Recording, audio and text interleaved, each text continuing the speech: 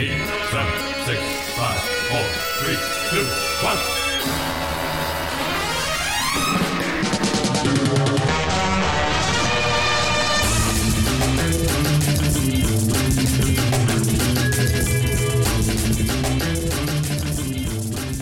Hey, welcome back. It's Optimism Vaccine for our Thanksgiving extravaganza.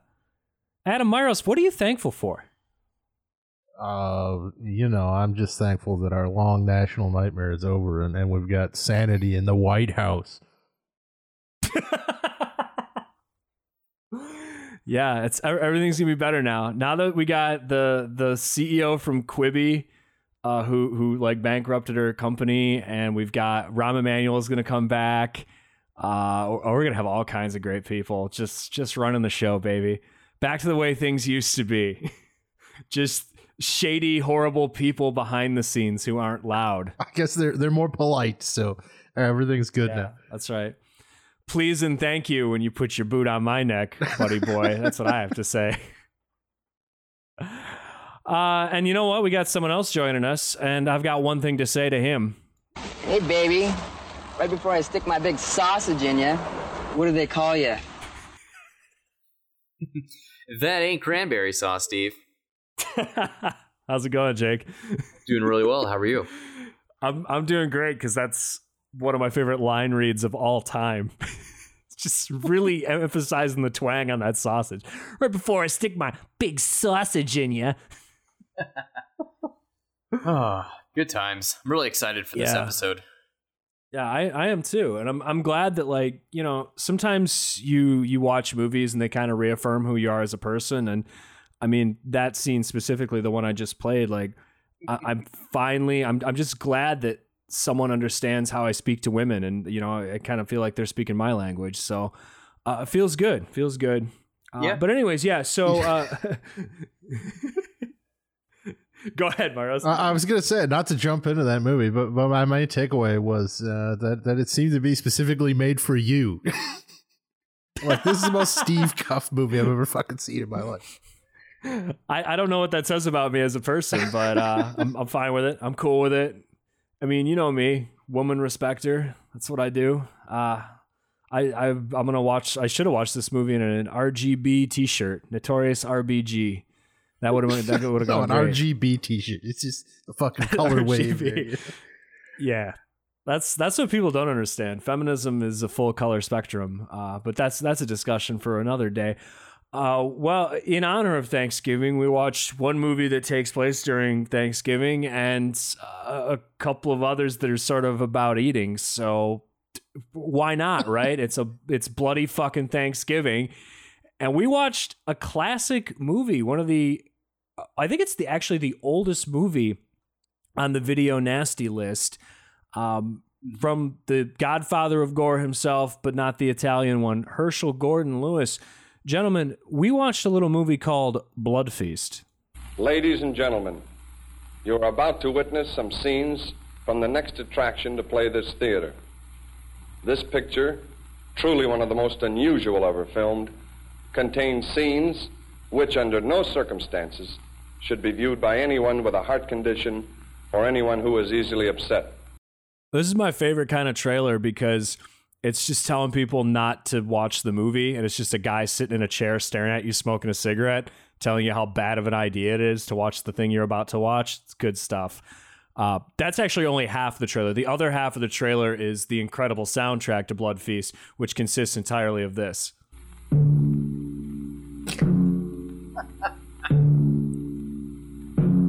Just Herschel Gordon Lewis working out how to play a timpani. Just okay, so this one, then this one, and then this one. That's the extent of the entire film's score too. There's one scene where it kind of dips into like a little organ, like it's a few keys away from "Take Me Out to the Ball Game," but otherwise, yeah, it's just that one drum. Oh yeah, and it's like 100% like him figuring out how to play instruments, because even when they get into the organ part, he's just like, okay, so I started this thing up, I'm just gonna noodle around a bit, kind of figure things out, which I respect. I like kind of working through your process as you're making a serious movie, as serious as this one can be. But that same mindset, it kind of flows over into the rest of the filmmaking too, because I don't know, everything from the cinematography to the acting to, everything in between. It's just like they're kind of figuring it out as they go. Like they block shots and then they just keep filming as they readjust to get it right instead of like stopping and resetting the shot, which I think is super cool. Most of the actors, when they're not fumbling over their lines, you can kind of see the confidence in their face as they realize they got it right for the first time. It's really exciting stuff. I have to, just to break the fourth wall for a quick moment. Was that trailer, is that the audio used for the beginning of Caustic Content? Yeah, it is. Oh, God, you just activated Siri for some reason. Oh, God. No. Oh, no. Oh, wait. You just told me. What? That's right. I'm ahead of Siri.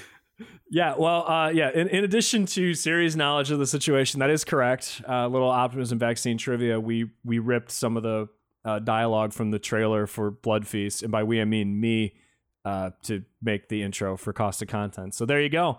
You put that on the wiki page that we don't have, but maybe one day. Yeah, I'm gonna hold my breath on that.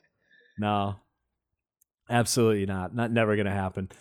I've already made Julia Assange is an enemy of mine. We've got bad blood between us, so we deleted immediately. Jake, what the fuck is Blood Feast, anyways? Can you just kind of like give us a quick top line synopsis here? Oh my God, yes. Blood Feast is about a man named Fuad Ramses, classic, who is a serial killer of sorts. He's hunting down women, and when he murders them, he usually removes a part of their body. What he's trying to do is create an Egyptian feast that has not been served in over 5,000 years to reincarnate the Egyptian goddess Ishtar through his murders. And meanwhile, the police are investigating, and he is preparing a party to unleash Ishtar. And that's I think that's the general thrust of the narrative. Just Fuad Ramses and all the people he kills along the way. Yeah, it is pretty simple. Like it's almost respectable how economical the script is, but mostly out of necessity, because at this point, Herschell Gordon Lewis I wouldn't say he was doing anything new. Like you can look at like the stuff that William Castle was doing around this time, and it's a lot of the same thing where it's kind of gimmicky and just sort of roping people into these theaters.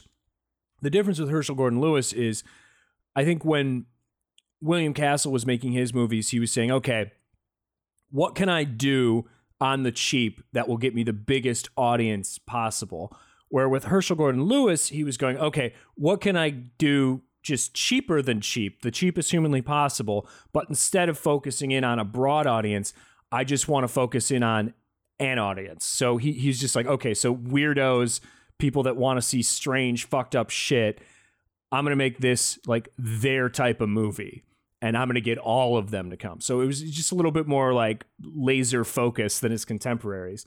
And this is really like his first step down that path. I mean, before this, he was just kind of doing like nudie pics. Yeah, so a little bit of the old softcore. There's a great interview with him on the Arrow disc for Blood Feast, where he's talking about what he was doing right before he filmed Blood Feast. And he's just like, yeah, like nudie pics were awesome because we could make them in like 3 days.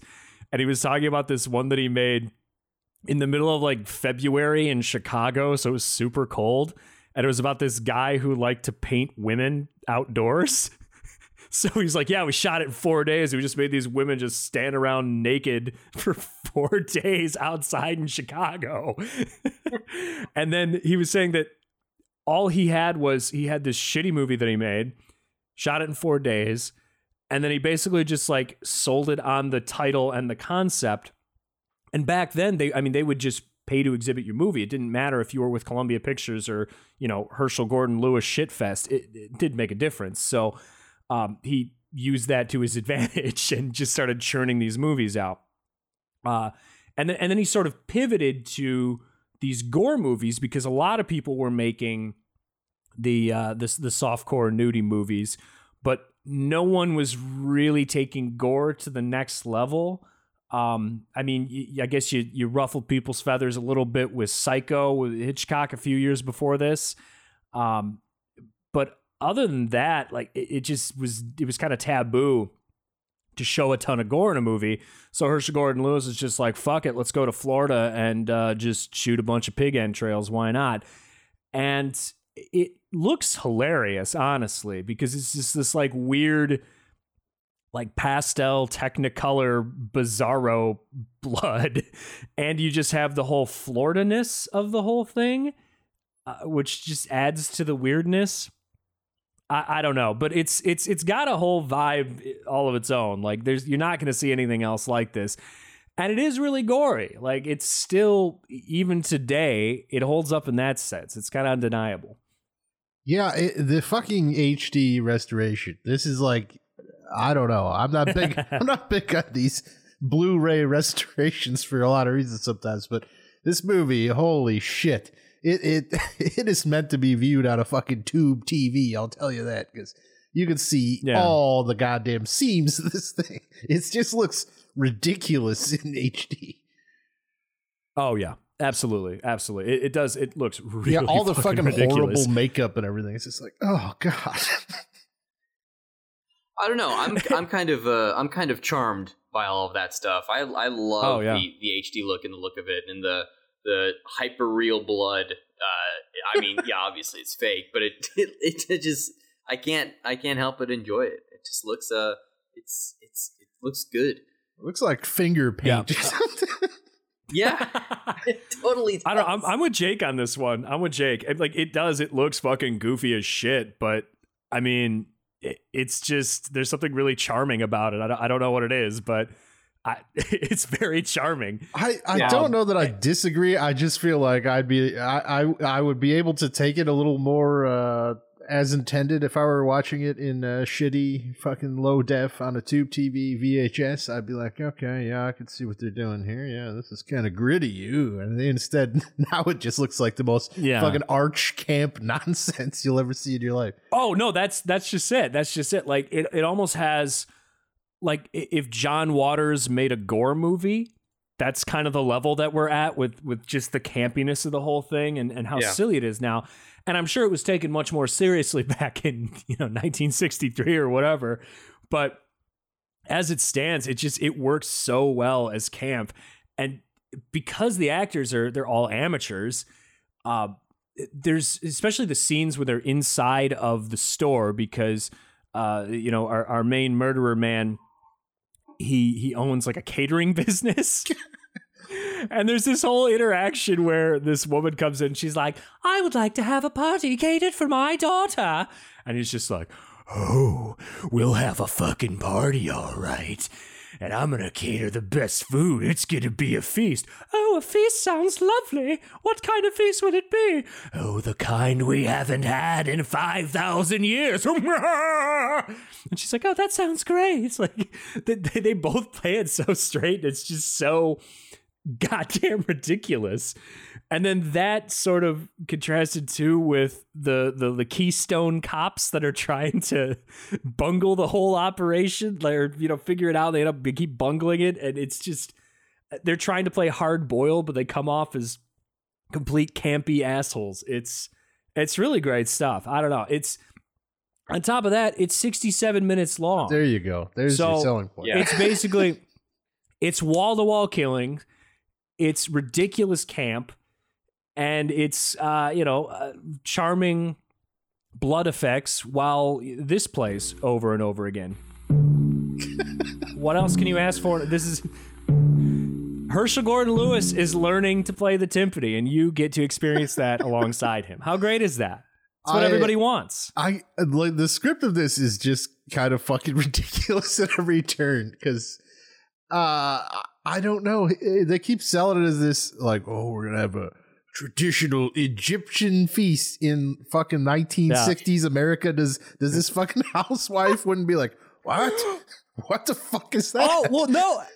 The other part about that fucking rules is the fact that, like, everybody in town is apparently taking like Egyptian history classes. Yeah, you would think it was the daughter was a college student. I thought that's what they were selling it as. And then this guy next to her. They're just like, oh, down at the community center, they're just giving Egyptian history talks. Like, what? Yeah, they just what show are you this talking about? fucking lecture, and then the daughter's there, and you're like, okay, this is a college class. And then next to her is just this grizzled 50-year-old man who it is the detective who's studying the case. And I'm like, is this guy supposed to be in college? It's like, no, I don't know that there is a college in the film. It's just a fucking bizarro random lecture on Egyptian history, which is apparently part of a recurring series. I don't know. It's madness. And what the hell's the name of this book? It's like the greatest fucking thing I've ever heard in my life. It's like, oh God, what is the name? Rituals. This is gonna drive me nuts. I need to Google it right now. I wish I wrote it down. It's like ancient rituals of the weird. It definitely has the word weird in it, and it's supposed to be a textbook. I'm like, come on. Ancient weird religious rites. Ancient weird religious rites. There you go. I also found this, and you're gonna like where I found it because it's very appropriate for this movie. I found an Angel Fire website from 2001 that's like a Blood Feast fan website. Which is great, man. When you can't afford GeoCities, you get your Angel Fire. Am I right? I wonder if there's a guest book I can sign on this thing. Oh my God. No, unfortunately, no. This is a great one. I'm just gonna send this to you guys because this is some classic shit. I didn't know like Angel Fire websites could exist anymore, and it's not. I mean, I expected it to be like a custom domain that was just built in Angel Fire, but it's an angelfire.com/biz/notorious1/Blood Feast.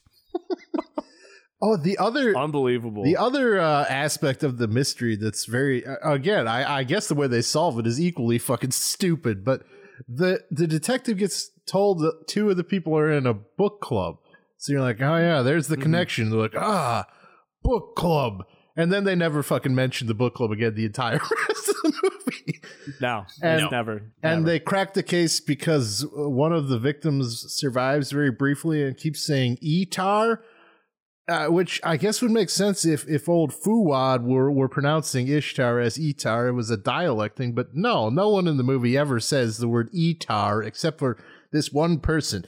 And somehow the detective makes a connection to Ishtar, but I don't know why her dying words would be a complete botch of the word Ishtar, which I don't believe he ever said during the course of the attack that we were shooting. No, and he looks great too. Like he just looks like an accountant. He doesn't look like a murderer or anything. Just a guy in a suit stabbing people for his Egyptian feast. It's good shit. It really is. Despite having like the craziest fucking looking eyeballs whenever he sees somebody. Oh yeah. He doesn't even say anything. He just stares at people when they enter his shop. This guy's not weird. They don't think. No, not weird at all. Like, the funny thing is like, I mean, he's got the crazy eyes when he's killing people, obviously, but I think he's weirdest when he's doing like just shit where he shouldn't be this weird. Like, there's the scene where he's ready to like sacrifice the woman in the kitchen for the feast or whatever.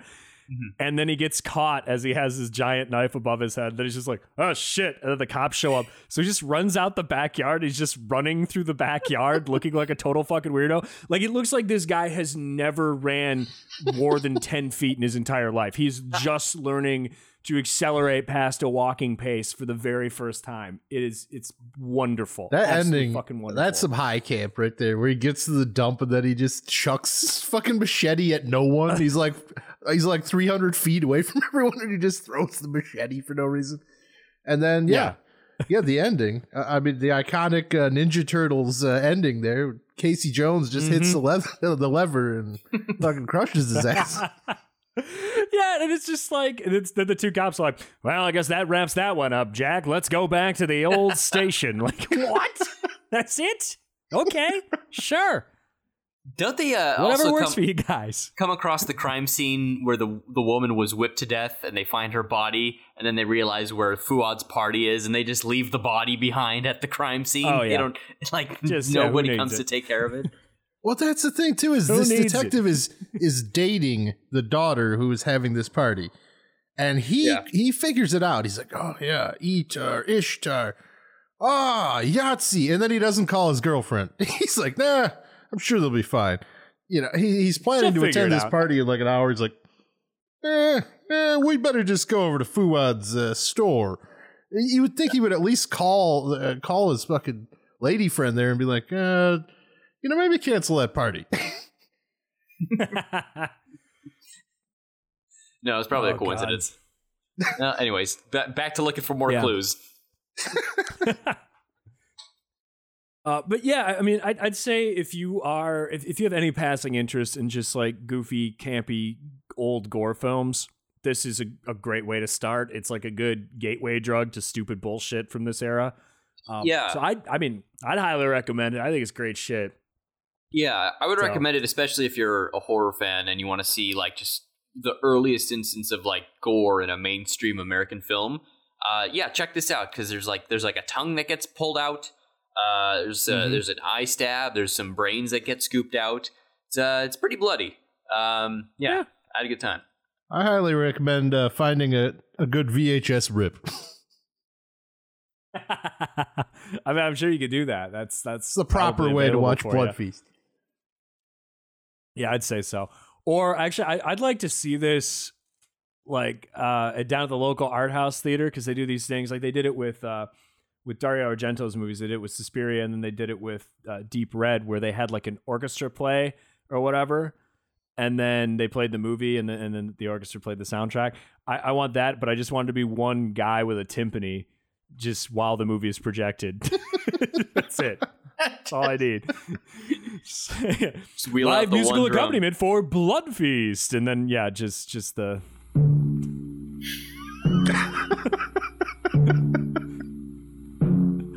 It's the best soundtrack. What did Arrow should do a vinyl release of the soundtrack. It's just one 7-inch single. That's all you need. Oh God. All right. Well, I guess we should move on to our next Bloody Thanksgiving film. So let's talk a little bit about Blood Rage, shall we? Looks like you're gonna get a chance to meet the rest of the family. My psychotic brother just escaped. I just don't want to spoil things. Anybody else need more turkey? No, I'm pretty good, thanks. I don't like to talk about my brother. It gives me nightmares. I mean, it is Thanksgiving. You know, somebody ought to tell him to get inside. Nobody should be out with my brother around. He looked exactly like Terry, except he had this really wild, crazed look in his eyes. That's right. It's Blood Rage. It's a slasher movie that before it was called Blood Rage was just called Slasher, which is extremely appropriate because I think if you had like a bingo card with every slasher trope, this would cover the entire board easily. That's fair enough. Yeah, I can see why people really like this movie, and I think it's a great time. Like, it's loads of fun, and Jesus, there's like 10,000 kills, so you don't ever have a chance to get too bored. But it is wild when you think of what an 80s slasher movie is, which is just like, oh, creative, gory kills, and teenagers who are punished for being sexy, and murderer, psycho, stalking people with a machete. Like, every single thing you can think of, it's all here. This is the checklist. This is the greatest hits, and it mostly works. It's a little saggy in the middle for me, but it reminds me much a ton like myself. It reminds me a ton of Silent Night, Deadly Night, honestly. Even though it's certainly not quite as intense with its holiday theming, but just the overall tone and a lot of the kills, and it's similarly just very generic and yet kind of better than the majority of slashers, just because it's so fucking stupid and entirely focused on gore and the quality of the kills, which are there here. The gore is good shit. Yeah, the prosthetic really makeup work in this is like fucking remarkable. It's really convincing and great looking. Mm-hmm. Yeah, it's the prosthetics are awesome, and they also do something that I really enjoy too, which is like, okay, if you're gonna do good practical gore effects, what do you need? Well, you need loads of blood. Okay, check that box. Helps if things are slimy when they can be. Okay, we check that box. And then I like it when shit twitches. Like when you add the animatronics in with the practical gore effects, that's just beautiful. And this definitely has it. There's a great scene where a guy, he's like drinking a beer and he gets his hand chopped off. And then the next shot is just the hand on the ground with the beer can just holding it and twitching at the same time. A classic old style. Yeah, classic old style beer. And also, this tying everything together. One, it's a Thanksgiving movie, which you wouldn't really know except for there's a turkey in one scene, and the mom's like, "Oh, Thanksgiving!" like 3 different times. What do you mean? There's the big pumpkin pie scene. The big pumpkin pie scene. Well, it takes place on Thanksgiving night. They all come around for dinner, and then the killing starts. Yeah, exactly. So there's that, and then the mom mentioning it. But it's hard to tell because just like Blood Feast, this one was also shot in Florida, and it's got some real Florida-ness to it. The great city of Jacksonville, no less. And this is interesting because it actually calls out that it takes place in Jacksonville in the title sequence. But they filmed it in Jacksonville, and it's your standard like domestic paranoia type of slasher movie, where you have this guy going around, killing people. He's not a faceless, nameless killer, but, the characters in the movie aren't aware that he's the one doing it or whatever. They think that his twin brother is the one doing the murdering, when in fact he's the murderer. Oh, and we're privy to that. But unlike other domestic slashers that are in the Halloween mold of things, where it takes place in the suburbs and things are a little bit more spaced out, this takes place in this weird, like, apartment luxury condo complex. And I think it really works to its advantage because everything feels very compressed and claustrophobic, even when they're outside. And also, because if you've ever been in one of those sprawling, like, mega apartment complexes, like the one Myros and I lived in when we lived in California. Oh, yeah. It's basically like that, where even if you live there, everything looks the same. So it's easy to get disoriented and confused about where you are. And this has that effect. And it really works well when you have a slasher where these characters are running around trying to get away from a killer. But at the same time, it's just like, wait, where the fuck are they? Like, you can't orient yourself. So it works out really well. It's smart. I would say this woman, Louise Lasser, really does not understand the movie. I feel like she seems to think she's like going for the Oscar or something. She plays the mother. Yeah. It's just a big, big performance for no reason. Yeah, we should mention. So yeah, the setup, it takes place in Jacksonville. The prologue is 10 years in the past. We're at a drive-in movie theater, and then there's these twin brothers who sneak away from their car while their mother, Louise Lasser, and her date start making out, and they come across this couple having sex, and one of the brothers, Terry, murders the guy and then gives the weapon to his brother Todd and smears him with blood and frames his own brother for the murder. And then so Todd is institutionalized for the next decade while Terry roams free. And then we learn that Todd has broken out, and Terry basically uses this as an excuse to go on a murder spree so he can pin everything on Todd.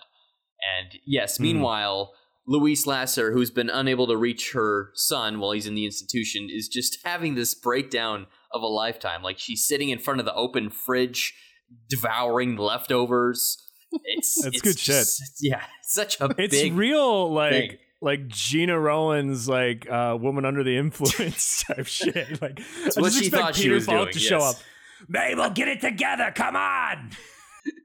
Yeah, and in the climax, I'm like, what are we doing here? Like, the Academy is not going to recognize you. She's just giving this big fucking. They're both shrieking about Todd for some reason. Todd himself and the mother are both just yelling like, "I'm Todd" or something, and then she just shoots herself in the head. I'm like, what? What an ending for this fucking Z-grade dumbass slasher. But I don't entirely know if it works, but that's all right. I had a lot of fun with this. Yeah, it really is. It was a fun ride, man. Yeah, it was at its best when it was not even trying to be any sort of psychological thriller at all, and it was just being a fucking, slasher murders teens having sex. It was very good at being slasher murders teens having sex, and it probably had a little higher ambition than that, but no, it didn't rise above its peers in plotting. At least it does in many ways in the effects realm. I'll say that. Yeah, well, That isn't cranberry sauce, Artie. that's a good line, Reed. They find the bloody machete. The other thing I like about this movie is it has so many kills in it. I mean, it opens with a pretty like brutal axe murdering scene, and then it as soon as the actual like killing starts, when the brother breaks out of the mental institution and whatnot, the kills come at an obscenely fast pace. So many people die in this movie, and it's not long. It's like less than 90 minutes, and I feel like 30 people die. But it's fun the way that they just try to introduce new characters into the movie just so they can be like machete fodder. And one of my favorite is there's this guy, and there's a woman who is babysitting for another woman, like a single mother with a child. And that single mother with a child, she went out on a date, and she went on a date with fucking Pete Buttigieg. This guy looks exactly like Mayor Pete. The entire time he's just like, oh wow, geez, don't kiss me, and it's incredible shit. And the visual, because he looks just like him, and then this like meekish wiener smart boy behavior. It's beautiful stuff. So you get like lines like this when he discovers some coconut liqueur on the table. Wow. Coconut liqueur. I never had a coconut liqueur. What do? You take it straight or on the rocks? Yeah, that's good. That's what he says to you at a cocktail party right before he reveals his means-tested healthcare program for people that start small businesses in economically disadvantaged areas and keep the business open for 5 years. What the fuck great stuff. Is this all the Florida stuff? Because I noticed another point in the movie where they did a rag focus on a drink tray for no reason, and the fancy bottle was creme de banana. I'm like, what the fuck? Yeah. That's what you do when you live in Jacksonville, man. You go to the liquor store and you find the dustiest bottle on the bottom shelf and say, you know what? That'll do. Gotta have a real tropical flair to everything. Dude, all that shitty. Well, I mean, like all the creme days, like you can use those in like mixed drinks and shots and stuff. But like, when you go to the liquor store and you're like, who the fuck buys a bottle of 99 bananas or something like that? And the answer is like teenagers, college kids and teenagers, people that live in Florida. Wow. That's it. You're either 22 or younger, or you live in Florida, or both. That's all there is to it. So, and then you apparently have a tray that you keep on your coffee table that has all your booze on it. Because that was the same thing. Because with the who was it? Was it the other babysitter or something? She had like a carafe of I don't even fucking know what kind of juice, and then like a bottle of like tomato juice or something. It was tomato juice. Tomato juice. Yeah, because she said you can either have that's right, tomato juice and vodka, or vodka and tomato juice. Yeah, and the killer just takes the tomato juice because he doesn't drink. Doesn't drink. No, that stuff will kill you. It's kind of odd. He does smoke pot. I don't know. Mm-hmm. He did take a hit of the old joint there. So, not really playing it completely straight. I don't know how you can kill 30 people and be high at the same time. I think you'd start to get a little paranoid, but what do I know? But yeah, anyways, Blood Rage it's just fucking good, man. Like, if you really want just a cheap, prototypical slasher, fun kills, good effects, goofy music, fast paced for the most part, it's great. It doesn't do anything exceptional. It doesn't do anything where you're like, oh, this is like groundbreaking shit. This has completely changed my perception of the slasher genre. Absolutely not. Fuck no. No. But it's solid and it's fun. It's what I want out of a slasher generally. I mean, a lot of people take slashers more seriously than I do, but I'm not like some huge fan of the genre. Generally, the American slashers can get awfully boring in my opinion, but this falls right into that sweet spot for me. Like I said, it does remind me a lot of Silent Night, Deadly Night, which is similarly just very economical, very dumb, and very well made for what it is. And it also does Yeah, kind of yeah. remind me of something like Friday the 13th Part 4 too, which is another of those standouts for me. I like my slashers dumb and bloody, and this delivers on that front. Yeah. Mhm. It's sure. in that era of like nice 80s grain too, where everything is just nice and lit, but you can just kind of feel the texture of it all in the nighttime scenes. It's great. Did you guys notice Ted Raimi as the nerd selling condoms in the trench coat in the bathroom in the opening scene? So a very young Ted Raimi. He had to be like a absolute fucking baby at that point, right? Yeah, his first role, I believe. Oh, Wow. What was he doing in Florida? No That doesn't idea. make any sense. Shouldn't he be in Michigan at this point? What is he doing? Scouting forests for cabins. I guess so. Yeah, that was weird seeing him. Well, because every time I think of Ted Raimi, he looks like he's 60. Like even when he was in his 20s, he looked like he was 60 to me. So, yeah, it was kind of weird seeing him. But that is a good little Easter egg for the horror fans out there. So, anything else you guys want to say about this one? I mean, did we mention that the killer and the brother are played by the same guy in a pretty good dual performance? Twin acting is solid, Yeah. which is it usually doesn't go over well, and especially in a movie with a budget of what I would imagine is about $10,000. Yeah, he does a great job, and not only it is acting though the way that he plays the different brothers, but even in the physicality, the look, everything about it, like he's able to make them like, oh, these are twins, but they're distinctly different. It's actually kind of impressive. Yeah. I was not expecting. Yeah, I think it did kind of put them in a bit of a bind with the climax. It played out very strangely, and they had to like jump in the pool so that they could have. They got somewhat creative with how they handled the body double stuff, but it limited them. We'll say that. The back of the head hilarious. The back of the head doubles are not great, but I was convinced it was two different actors basically up until the pool climax, and then I realized, oh, is this the same guy? And it's that convincing. Yeah, it really is. No, I did the exact same thing. I thought it was two different guys, but then there's that part where you can see in the pool, well, one, the wig is terrible, and two, you can see the guy like struggling to maneuver his body and not drown himself, but also not reveal his face to the camera. Right. So yeah, that's where you're like, okay, illusion has been shattered. But that's literally the last like 3 minutes of the movie. So good job. Kudos. Right. Yeah. Good shit. I think that the twin element is probably not, again, if you're looking for something beyond dumb fun with this, then maybe look elsewhere, because even something like Silent Night, Deadly Night does a better job of motivating its killer. And this you feel like there's meant to be some sort of reasoning behind the actions in that prologue, but there's really not. It's just like his mother's having sex, and they're like, oh, she's at it again, and then he just fucking hatchets some guy to death. And so there's no like traumatic element or anything like that. And the twin aspect of the film, while it does lend some interest, it really doesn't amount to anything in the end. You're kind of like, well, are they going to pin it on this other guy? He's going to get killed on accident. It's like, no, not really. He could have just kind of not been in the movie. He doesn't really play any major role. Yeah, for sure. All right, boys. You ready to move on to our final movie? Oh, I sure am.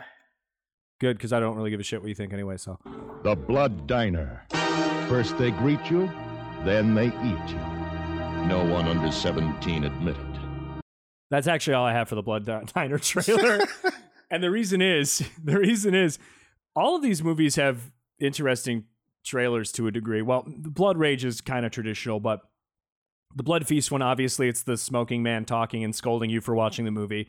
And Blood Diner it's like a little like mini side thing that they use to promote the movie. So it's like a food critic, and he's like in a fancy restaurant. He's like, hi, my name is Phil Mignon, and I'm here to tell you about Blood Diner. And it's this whole, I don't know. You just got to go watch. It's on YouTube. Check it out. it doesn't work so well when you're trying to use it as the trailer for a stupid podcast, but it's good shit. It's good shit. Go watch that. Blood Diner. I watched this probably, God, I don't even know, like 15 years ago at this point, and I hadn't watched it since then. And I am so happy that we revisited this because, Myros, as you alluded to earlier, this is the definition of a Steve Cuff movie right here. This is 100% my shit. This movie fucking rules. Yeah. Never heard of this before we discussed this episode. This movie like blew my fucking mind. I think I wrote more notes down for this than any other movie I've watched for any of our podcasts, including Bond. It's insane. It really is. Like it's something special. It's first of all, it's directed by a woman, which you would not guess from how this thing plays out. I was I was ready to write it off as some misogynistic 80s guy fantasy. No, this is a woman's work. This is Jackie Kong's fantasy. She's married to a guy was married. I don't know if they're married anymore. She was married to kind of a famous movie producer. I forget what his name was, but that's kind of how she got her foot in the door. And she started directing when she was in her early 20s. And I want to say Blood Diner is like her second movie, maybe. But she was only like 30 years old or so when she directed this. And it's a really like mature, not mature. It's got dopey and mature humor, but the way it's made, you would think it was made by someone who had made at least a dozen movies before. It's really, really tightly shot and briskly paced, and it's super fucking fun. It knows exactly what it is. It is hilariously gory. And for my money, I'd say it's the best balance of physical comedy and just gory horror this side of like the Evil Dead series. So anyone not named Sam Raimi that's making this kind of movie, like this is the high watermark. It's just fucking great. And it's in the details for me, just like the little things. There's a couple of great bits where they really, really play up the campiness. So there's one scene where the guys they're trying to break into a club or get into a club so they can kidnap some girls because, like Blood Feast, this is a movie about a couple of guys who are trying to bring back an Egyptian goddess by sacrificing a bunch of women and then resurrecting her with the help of their dead uncle, who's now a brain with eyeballs in a jar taunting them. Who is not named Fuad Ramses, but is basically Fuad Ramses, right? That's the uncle. Exactly. Yeah. Uncle Anwar. That's the uncle. Yeah. Uncle Anwar, yeah. So because this is like a kind of, but not a sequel to, we'll get into more of this. But anyways, this scene, they're walking into this club and the bouncer's like, "Oh, you can't get in, man." He's like, "Oh no, we're on the list." He's like, "No, sorry, dude." And so one of the brothers grabs the bouncer and just kind of, grabs him by his jacket and just kind of throws him back. And the bouncer just kind of stumbles and falls into the street. And then there's like a lowrider car like bouncing down the street, like just honking its horns, like do-do-do-do-do-do-do-do-do, and it just, the wheel just clunk right on the guy's head. And the other bouncer's like, "Hey man, you okay?" And then the guy's just walking. Well, first to the other bouncer goes, he says to the two brothers who basically just killed a guy, they say, "All right, have a good time in the club." And then he says, "Hey Jason, are you okay?" He just totally deadpans the line. Deadpan. God. And that's the thing, it's like the delivery, but the timing and the editing on this shit, it's so tight. It's like perfect comedic timing. And the whole fucking club, man. What is that club? It's like a punk. Yeah. It's like a seedy punk rock club. And then they're dressed like fucking Elvis or something. And they go in and like the fucking Four Tops are playing on the stage or something. It's the most ridiculous thing. And they're like, "Hey, you want to be cool? Just stand in the corner and snap your fingers." Yeah. It's so good. So Jake, let's back up a little bit here. Oh God, Jake, yes. What exactly? Give me the elevator pitch. What the fuck is this movie? What is Blood Diner? Originally, I guess, a sequel to Blood Feast, but then they just it kind of lost its way, and they just went, "Nah, fuck it, we're just gonna remake Blood Feast again." this is like one of the rare remakes that trumps every single thing about the original, and it works. It's these two brothers who their crazy uncle gives them these 5 million year old amulets and tells them to do the ritual of Shitar after his uncle is killed. So they exhume his body and then put the brain in the jar, like you said. And it's them going on a murder spree, collecting body parts so they can resurrect the Egyptian goddess of Shitar. And there's a trio of cops after them as well. And this movie won me over at the scene where there's this nude aerobicizing class happening. And in the middle of the class, a guy with a Ronald Reagan mask busts in and machine guns everyone to death. It's so amazing. And then starts completely unexpected. Yeah, completely unexpected. Me and then earlier. starts. That fucking open where it just like takes, because in Blood Feast is a radio segment in the first kill where the guy comes on and is like, "We encourage all women to stay indoors." And this movie just takes that exact broadcast essentially, and they're like, "And this man is loose with his genitals in his hands." I'm like, what the fuck? I wrote this down. He's got a meat cleaver in one hand and his genitals in the other. Stay inside. God damn it. It's good stuff. It's maybe good stuff. It did. All right, so it did have me earlier, but the Reagan scene certified it as a classic for me. Like there was no turning back at that point. Yeah, it really is. Like just moment to moment, all the little decisions they make. It's just like it's perfect. Even in that beginning too, like after the police thing, and they switch to the kids inside of the house, and then Uncle Ammar, instead of any normal movie, the uncle would have just like opened the door, like ran in from the back, but no, he literally like bursts through the fucking front door like the Kool-Aid Man. He just shatters it, just goes like straight through it. And the kids are excited to see him. Yeah, they're like, "Oh, Uncle Ammar, great, you're here." Yeah. Oh God. Yeah, it's really good stuff. But yeah, just God, start to finish, it's super, super weird and just endlessly hilarious. Like every single joke in this pretty much hits.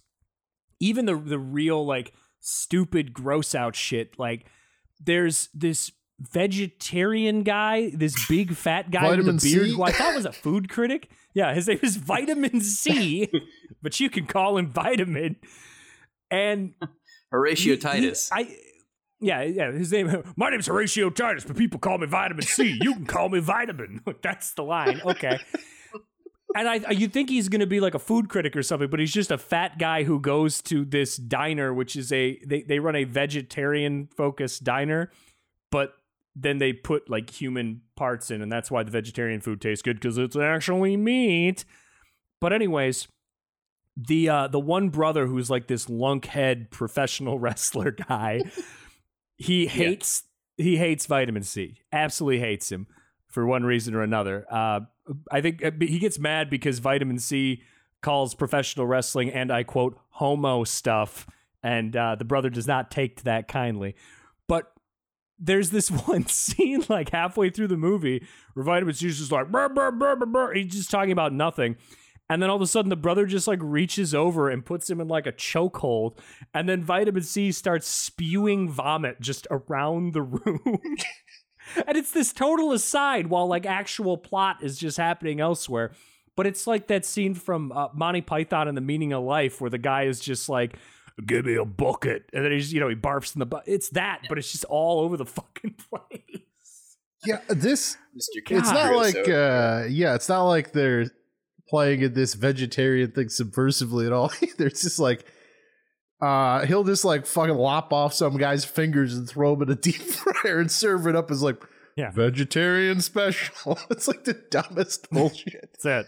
This, I don't even try. Yeah. I'm not even going to disagree with you on Jackie Kong like having a steady hand with this, but it still has this like super amateur feel to it in like the best possible way. Like there's really no big professional actors in this thing. Almost everyone is a one-off, and the big three people in it, they're not actors. They don't act again, which is or they'll just have very minor roles going forward. But the performances in this, it's not like they read like great professional acting, but they fucking work so well for what they are. Like the guy who plays Georgie, Jesus Christ, he's fucking amazing. Yeah. That's so good, yeah. A highlight with me, first of all, we should say he's a wrestler and he's got this match, and his opponent is named Jimmy Hitler, is the guy he's going up against. It's the guy dressed like Hitler. But there's this like amazing scene where he's just driving along in his van, and I think he's like going to collect like the brains or something for the stew, and he sees there's this biker, like we hear about this biker gang called the Cannibals, who are kind of like a red herring throughout the film.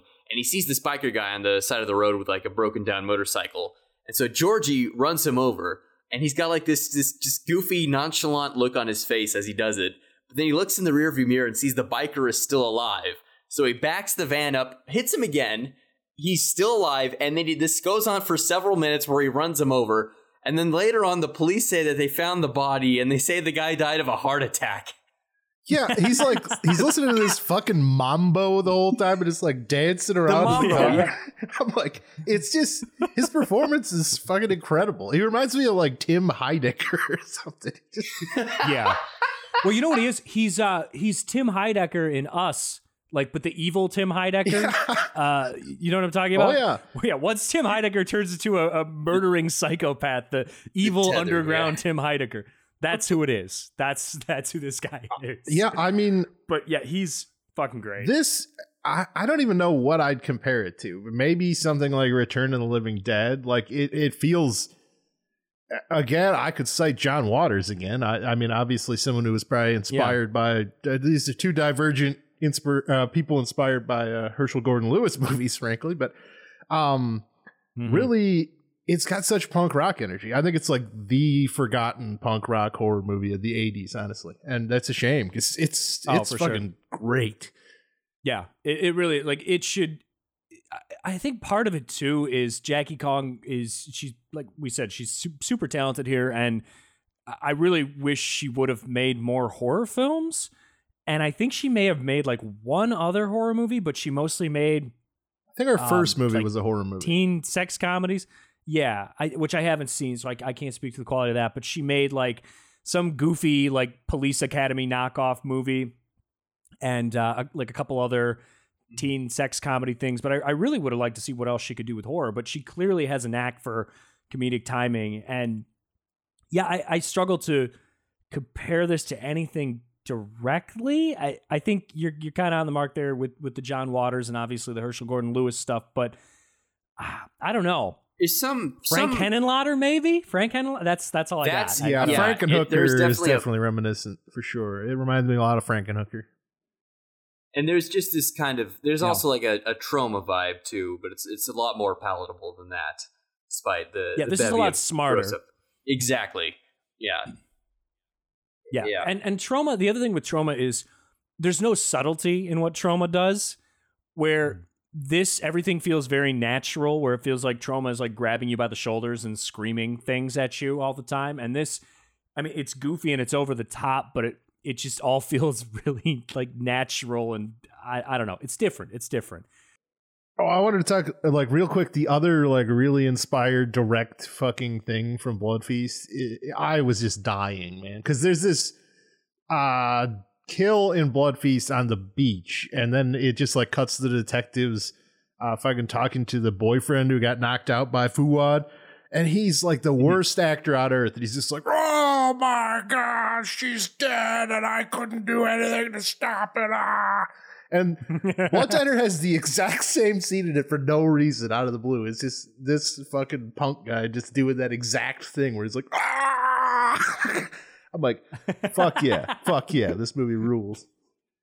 It really is good. Well, and then the twist they put on there is this is right after the Mambo biker van runover scene, but they basically recreate that beach scene, but this time instead of the guy getting knocked out and then the woman getting stabbed to death or whatever, the guy gets knocked out, and then you go, okay, so she's gonna get stabbed, and then all of a sudden she just beats the shit out of this guy who's been like the heavy the entire time, just this big intimidating wrestler.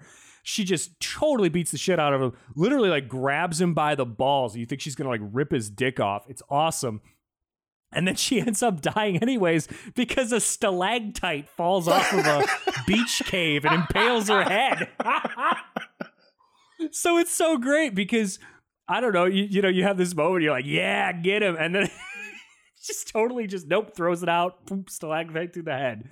It's really great shit. It's so funny, and it's stuff like that where it's just, it's completely unexpected, not a left field, and God, it's so fucking and there's good. like a side It's plot so where good. a competing vegetarian restaurant whose only patron is a fucking like marionette is like trying to commit espionage and It's not even a marionette. It's like what is that thing? It's like it's there's no strings on it.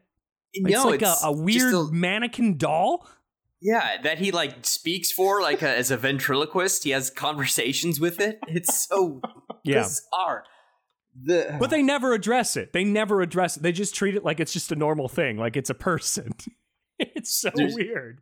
It's another really inspired kill. So they pick up one of the ingredients that they have to get. They have to get the stomachs of 2 trashy women. So they pick up 2 women from the club that they get into, and they bring them back. And one of the brothers says, "You want to play the battered girlfriend?" And this involves covering her in baking in batter and then ramming her head into the deep fryer. And then when her head emerges, she's got this like oversized basketball fried head that he then like knocks falafel off her body. And that's about the less slapstick of those 2 kills, because the other woman who's with Georgie just like fucking finds out that he's a murderer and like screams and leaves and then re-enters because she forgot her purse and then dumps the contents of her purse all over the back and just like stands around waiting until they come and kill her. It's just, the whole thing is just, they split her in half down the middle. Yeah. Oh. It's the whole thing's Literally at 11. splits her in half. It's just, oh man, it's beautiful. And we didn't even talk about the climax. Really yet, good which stuff. is, that whole scene fucking rules. It is. It's like I don't even know how to explain it. It kind of reminded me of the end of Society in a way, where it's just like this super gory weirdo climax that you don't expect or see coming in any way, shape, or form. But basically, you're led to believe that the cops have figured things out, and just like in the original Blood Feast, they're gonna kind of put the kibosh on this and stop the guys from resurrecting Sheetar and all this stuff. But it's like, nope. Sheetar is she's coming alive, and there's this entire club of people that are being fed like appetite pills that the club owners are telling them are like drugs or something. And even the club owners, like one guy just is dressed like Mr. fucking Miyagi, and I don't know, they're like throwing these drugs down people's throats. Then they're eating the giant like Sheetar stew in the middle of the room from the Egyptian feast. And then Sheetar is coming alive. And while all this is happening, keep in mind, previously when we've seen this club, there's been, like you said, like the fucking Four Tops or something playing in the punk club. But this time it's like a guy with a giant pompadour that looks like the mascot for the Cramps, like the Cramps logo or something. And he's singing, and then in the background there's like it looks like a full ska band, and they're all dressed like Hitler. And then there's like a woman in a cow suit, and the guy is pretending to like cut the woman in the cow suit in half to like split the cow. I don't even know what the fuck is going on. Yeah.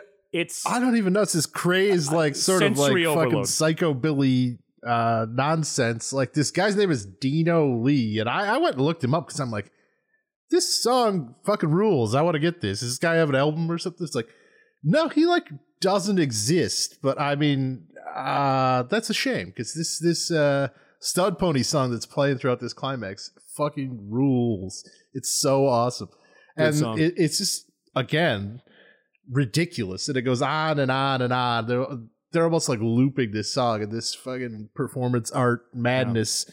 Yeah. It's not as good as this. That's called music, baby. Herschel Gordon Lewis original. It's hard to look up Dino Leaks. Apparently, it's like some K-pop star or something who's like 17 years old. His name Dino Lee, and he doesn't exist on All Music or anything. I think he did have an album called, or at least an EP or something called "The King of White Trash," which is what he's billed as in this movie. But yeah, he's not even like findable. So good luck getting said EP. But I'd go in for it, man. This is awesome. It's awesome. Keep an eye on eBay. Yeah. Yeah, this is really great. I mean, if you're gonna, you're not gonna be around your family. Maybe you are because you're a piece of shit, but you're probably gonna be sitting home alone, making the fucking turkey breast for yourself like a sad sack piece of shit. What are you gonna do? You're gonna watch Planes, Trains, and Automobiles for the 5,000th time in your life? No. You're gonna watch one Thanksgiving movie that really isn't a Thanksgiving movie, but we're saying it is. Blood Diner, man.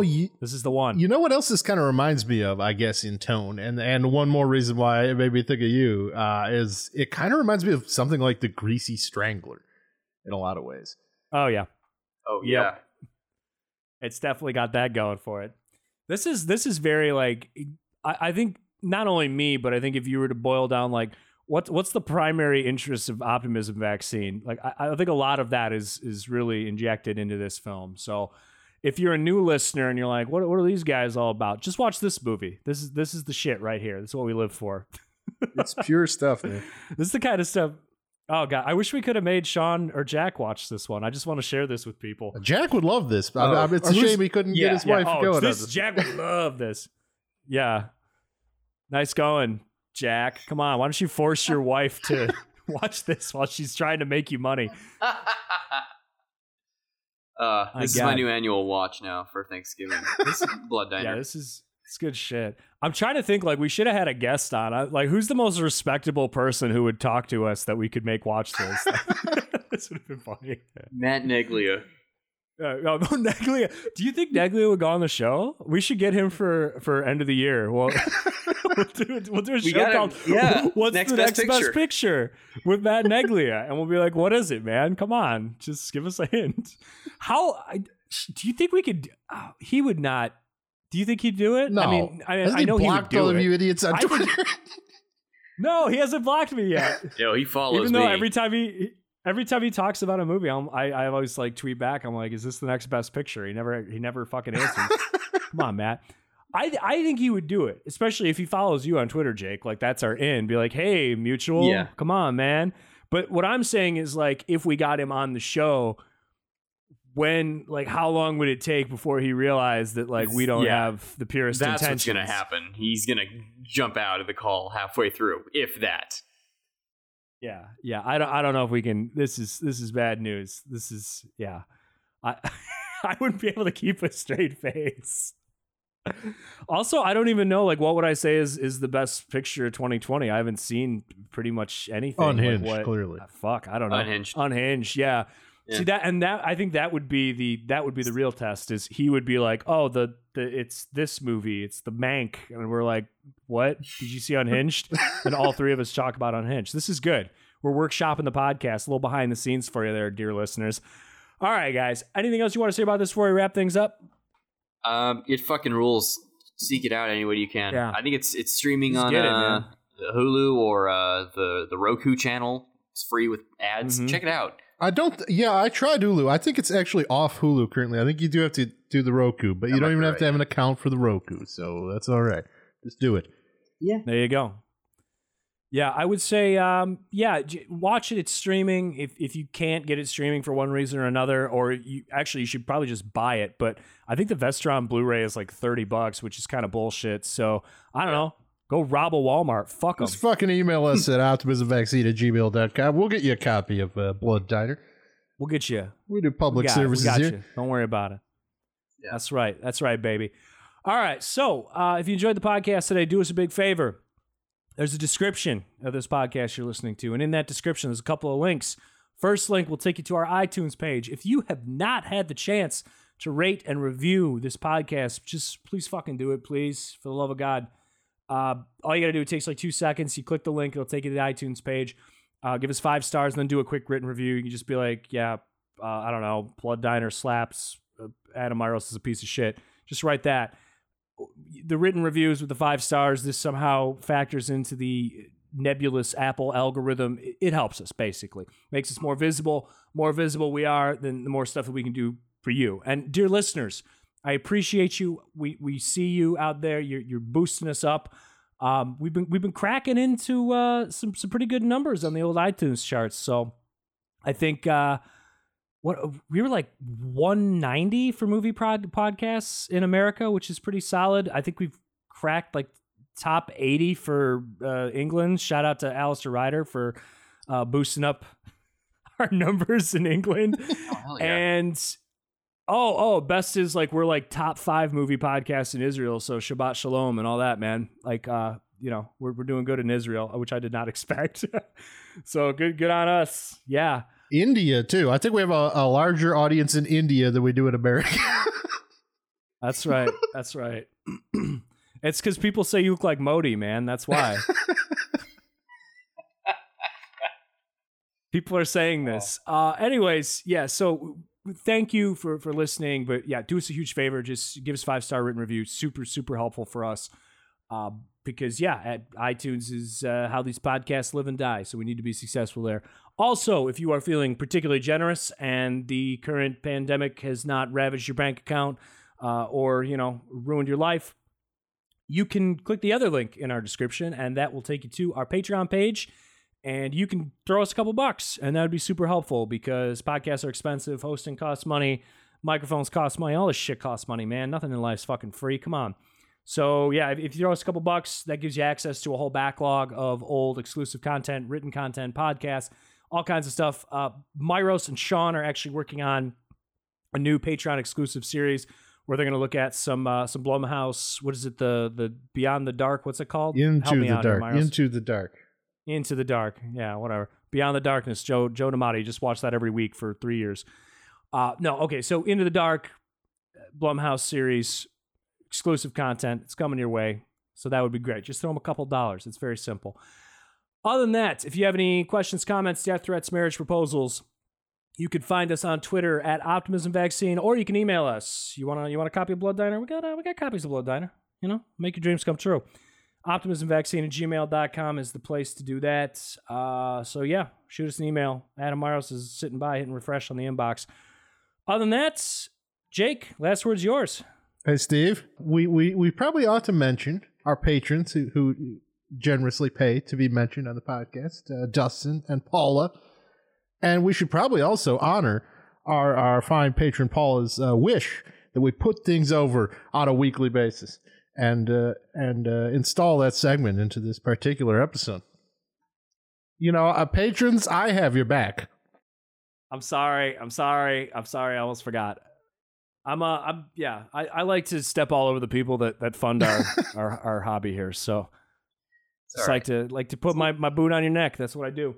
It's a learning curve, Jake, like directing Blood Feast. Like directing Blood Feast, exactly. I've only been doing this for 6 years. What do I know? Jake, what are you putting over this week? All right, I'm gonna put over 3 things. One, I'm gonna put over Blood Diner. If you want to know why, listen back to the prior 20 minutes of this episode, 25-30 minutes. It's pretty good. Then I'm gonna put over a Latvian horror movie called Spider.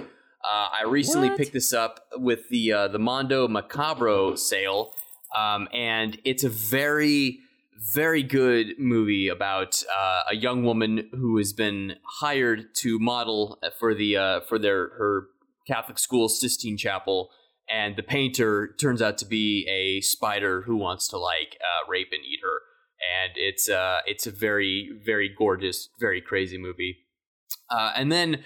Just to sort of kind of pass the time when I'm not really in the mood to watch a movie or I don't have time to put on something that's 90 minutes. I've been watching a lot of Kitchen Nightmares episodes on YouTube, and it's a series where Gordon Ramsay comes and visits a down on its luck restaurant to try to turn it around. And I would just recommend everybody revisit the Amy's Baking Company episode, which is probably the pinnacle of reality television. Classic. It's amazing. It's a classic. If you somehow have not seen that, check it out. So yeah, he acts like he's never had aioli on a sandwich before. It's garlic aioli. That is absolutely the one. Burned into my brain. Burned into my brain. Sorry, Virus. What were you saying? I think we're on the same page. I just asked if it was the one where he just refused to help them and left. Yeah, no, that's the one. Yeah, no, I would recommend On the Kitchen Nightmares front. I really love the UK version of that show before it got to be an insane American abomination. Like Gordon Ramsay comes off as like a human being, and it's just it's awesome. I mean, the American version is awesome in its own way as well, but you know. Yeah, both a little different in the American version. Marius, what are you putting over? You know, I did this to myself because I'm never really prepared for the putovers. But you know, I've been I've been killing time by watching an inexplicable thing, Scooby-Doo Mystery Incorporated, which is this show from about a decade ago that kind of predates like your Gravity Falls and when cartoons decided they also needed to have like running narratives for some reason. Which is very strange in a Scooby-Doo show. And the narrative ends up in like folding in all this fucking like Art Bell madness with like Zachariah Sitchin and the fucking Hollow Earth and the Nibiru and the Anunnaki. And I'm like, what the fuck am I watching here? But yeah, it's on Netflix. You know, it's pretty fun. And it's kind of a forebearer for a lot of what cartoons have done in the last 5 years or so. So yeah, why not? Check it out. Watch some Scooby-Doo, you idiots. All right. I'm going to put over something that's it's not actually out yet, but it's going to be out by the time this podcast is released. So this is dropping on Thanksgiving Day. You're welcome. Something for you to be thankful for. And on Black Friday, Vinegar Syndrome is putting out finally, the thing I've been begging for what feels like a fucking decade, but Action USA is finally coming to Blu-ray in a limited edition form, and it's dropping Vinegar Syndrome on Black Friday. Action USA, I think I've put it over on the show before, but if you haven't seen it, and chances are you probably haven't because I think it only exists on VHS at this point. It's it like the title says, it's kind of a sleazy 80s action movie, but it was made entirely by stunt people. So as you can imagine, because it's like written, directed, and acted by these stunt men and women, it's just nonstop like explosions, people jumping out of buildings. It's fucking crazy. And there's no CGI to be had here. It's all practical shit. There's numerous points in the movie where like I think that guy is seriously injured. It's great stuff. Super, super fun movie. Really just campy action. About as good as that stuff gets. So that sounds like something that's your cup of tea, and it fucking should be. Check that out. Action USA, dropping on Black Friday. But yeah, I think that actually wraps things up now. So, Jake, final word is yours. Sheeta.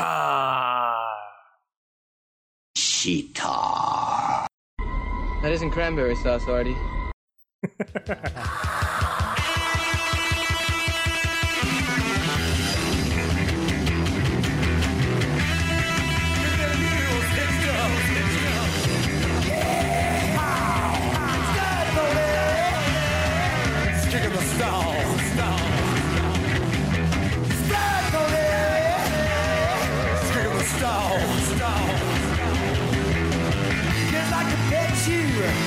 Scratch your nose. They think you curse. They watch you grow and go. Come on, little stud.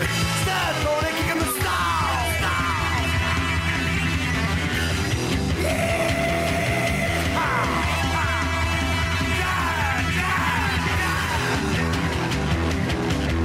Stud, boy. Kick him the stall.